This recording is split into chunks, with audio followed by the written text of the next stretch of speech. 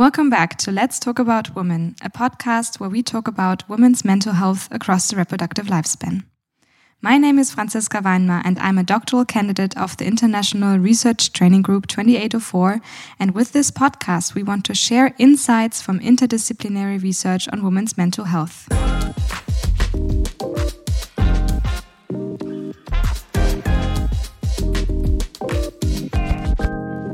In this special episode, I will take you on-site to the Female Brain Symposium, which was held here with us in Tübingen in April 2023.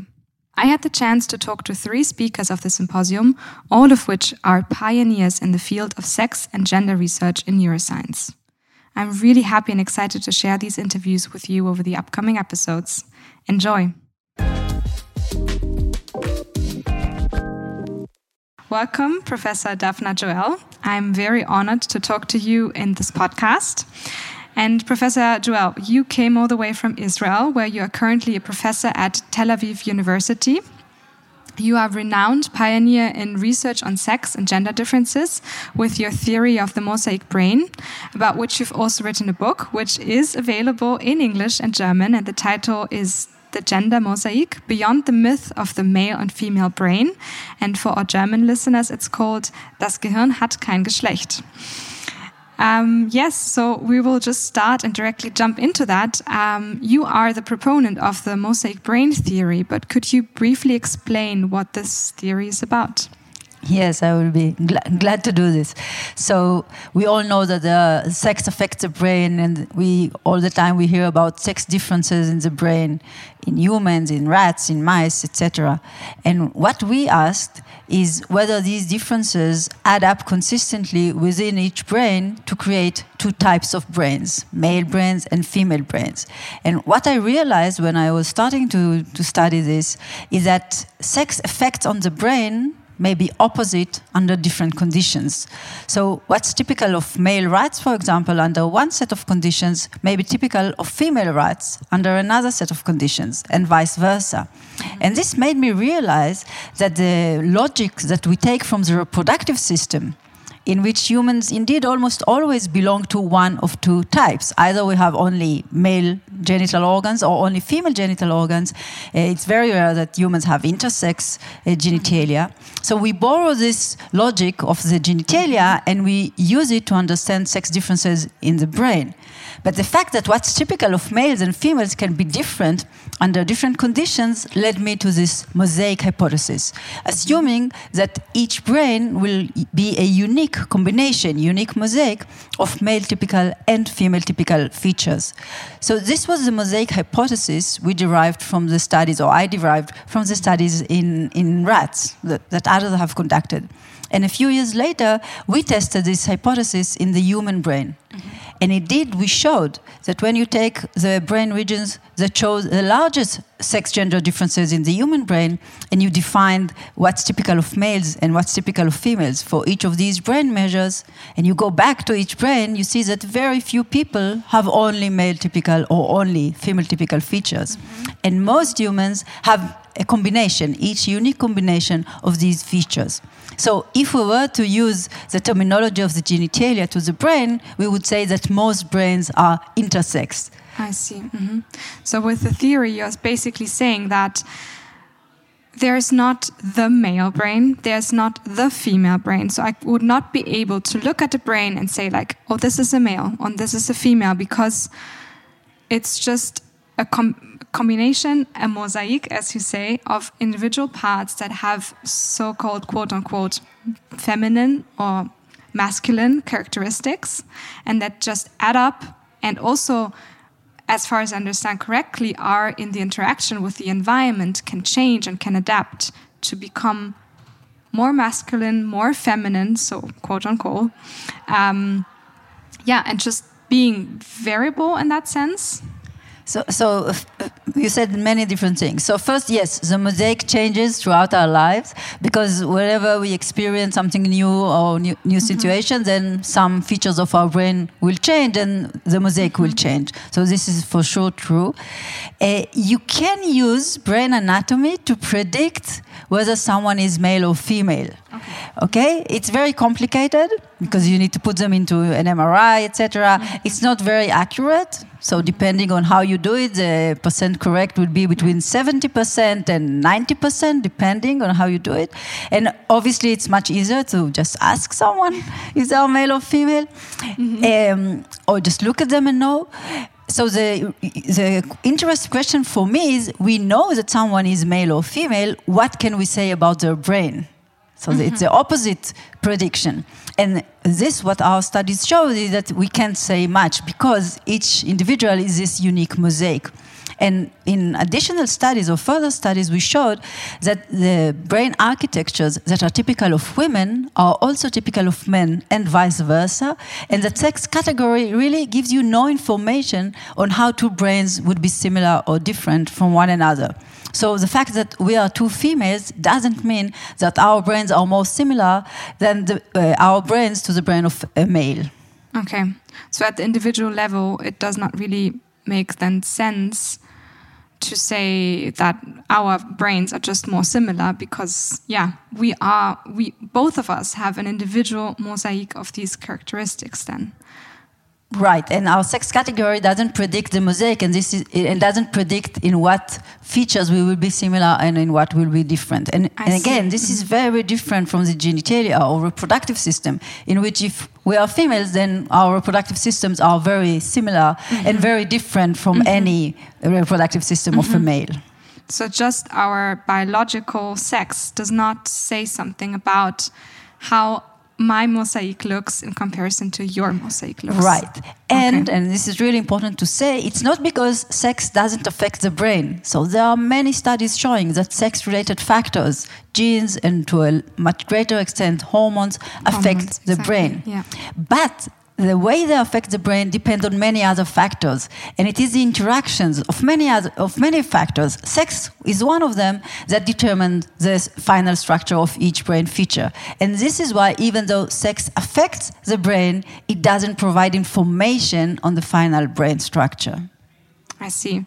So, because during this podcast, we'd also talk a lot about women's mental health, and for women, of course, their sex, their biological sex, comes along with hormone fluctuations that men in the male sex do not experience, like the menstrual cycle, like pregnancy or menopause.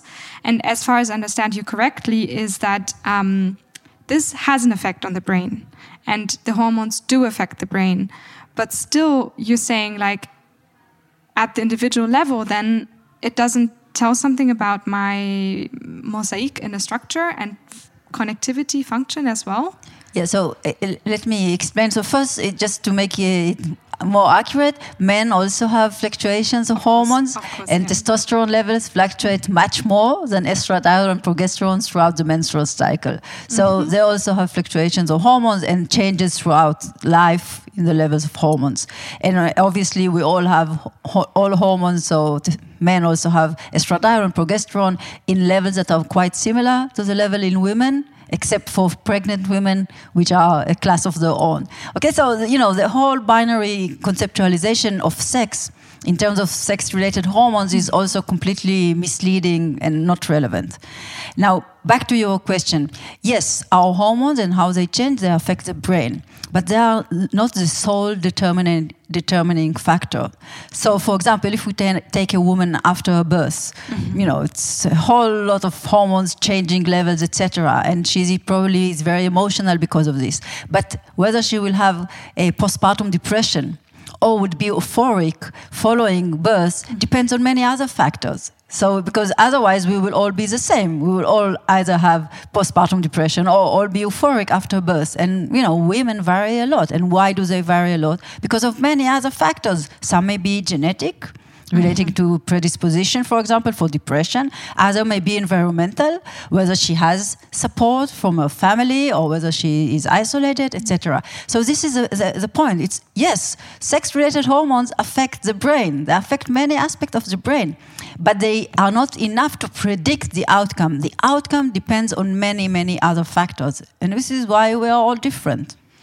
Okay, so I see that we should maybe even extend the mosaic hypothesis theory to also, now I'm linking two interviews at the same time, the biopsychosocial approach to say like it's not only a mosaic in our biology, but also in a psychosocial way that we can have, and we are individually variable and different. And yes, of course, like that is a point where probably we see that women during hormonal transition phases do have certain vulnerability, but there are different factors that are important. It's not the hormones alone, because as you said, like otherwise everyone would have postpartum depression maybe, but it's also different symptoms that come to, not symptoms, but factors that come together, right? Yeah, okay. And I want to add to this.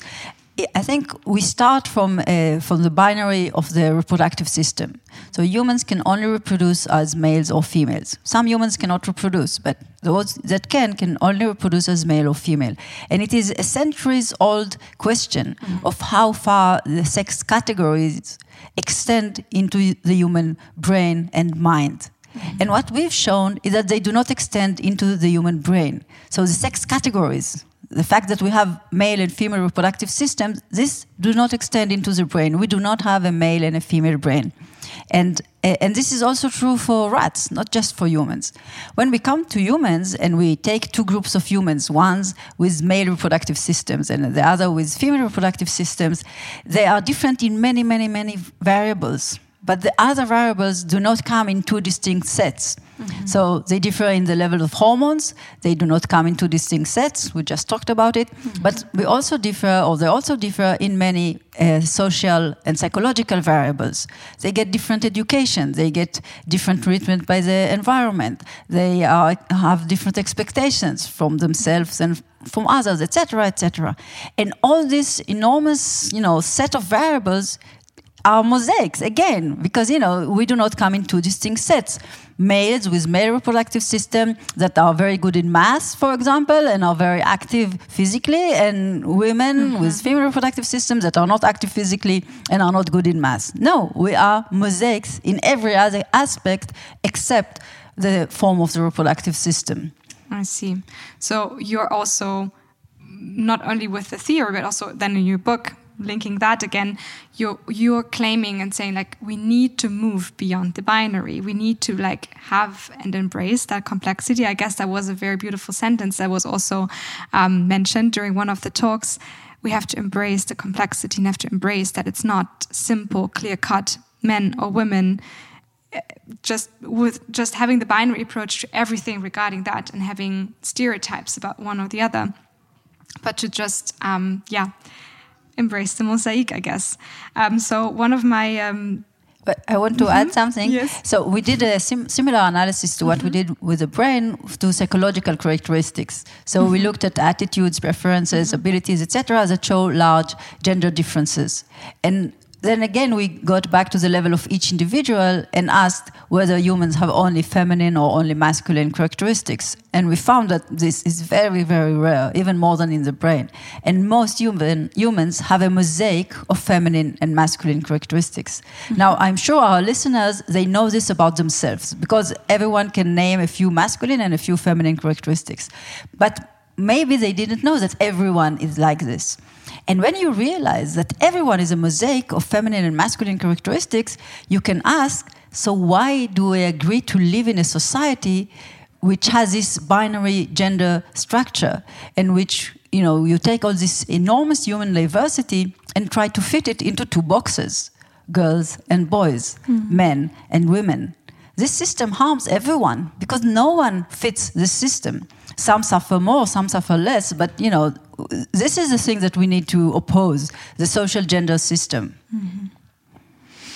Yeah, I think that's probably then also going more in depth into a social, cultural perspective now. But I would like to then also circle back to neuroscience and ask you as well, what would you say can the mosaic brain theory contribute to future neuroscience? So why is it important to also have this approach and this perspective specifically in neuroscience? So what we have shown is that in the human brain, sex category provides little information, and this means that if you, for example, want to study the neural substrate of language processing, then you shouldn't put sex category or gender category as a variable, because it will only lead to false positive results. So even if you find differences, it will be just false positive differences. Where sex gender category may still be important is in studying some psychopathologies or neural conditions, because we did show in the studies that I mentioned before that even though the typical or the brain architectures typical of women are also typical of men and vice versa, there were some large sex gender differences in some rare brain types. So if you think, for example, of autism, which is usually the example. So autism is more common in boys compared to girls, but it is rare in boys and girls. So most humans do not have autism. But of the few people that do have autism, so we can think of autism as a rare brain condition, we do see a large sex-gender difference. So when you study psychopathology, you may want to consider sex-gender differences and see whether this is relevant or not. This is an empirical question. It shouldn't be an a priori assumption. But when you are studying the normal human brain and, general functions like language or memory or cognition, etc., then you shouldn't put sex category in, because it will just interfere with your attempt to, to uncover how the human brain works. Okay, I see. So you would say, if I understand that correctly, that for certain conditions or certain diseases, if we would say so, pathologies, it is necessary to look at, or at least include, the sex gender category, to have at least investigate that as a question empirically, as you said. But then if you want to understand other functions, it's not only worth it, but probably necessary to go beyond. Yeah, because what we showed is that we all belong into a single, highly heterogeneous population of human brains. Mm-hmm. And this is the right way to describe it, instead of thinking of male brains and female brains as two distinct populations. Mm-hmm. And would you say that this is also where the field is heading at the moment in neuroscience? Well, it's difficult to say, because many researchers did not look at sex differences or gender differences even before. So usually the samples are small in functional MRI studies, for example, and no one bothers, or few people bother to divide the sample even further by including gender category. So they should just do whatever they were doing up until now, but now they have a good, scientific background to say we should not, it's okay that we are doing this. There is a small group of scientists that build on sex-gender differences, and they have more trouble accepting the new view.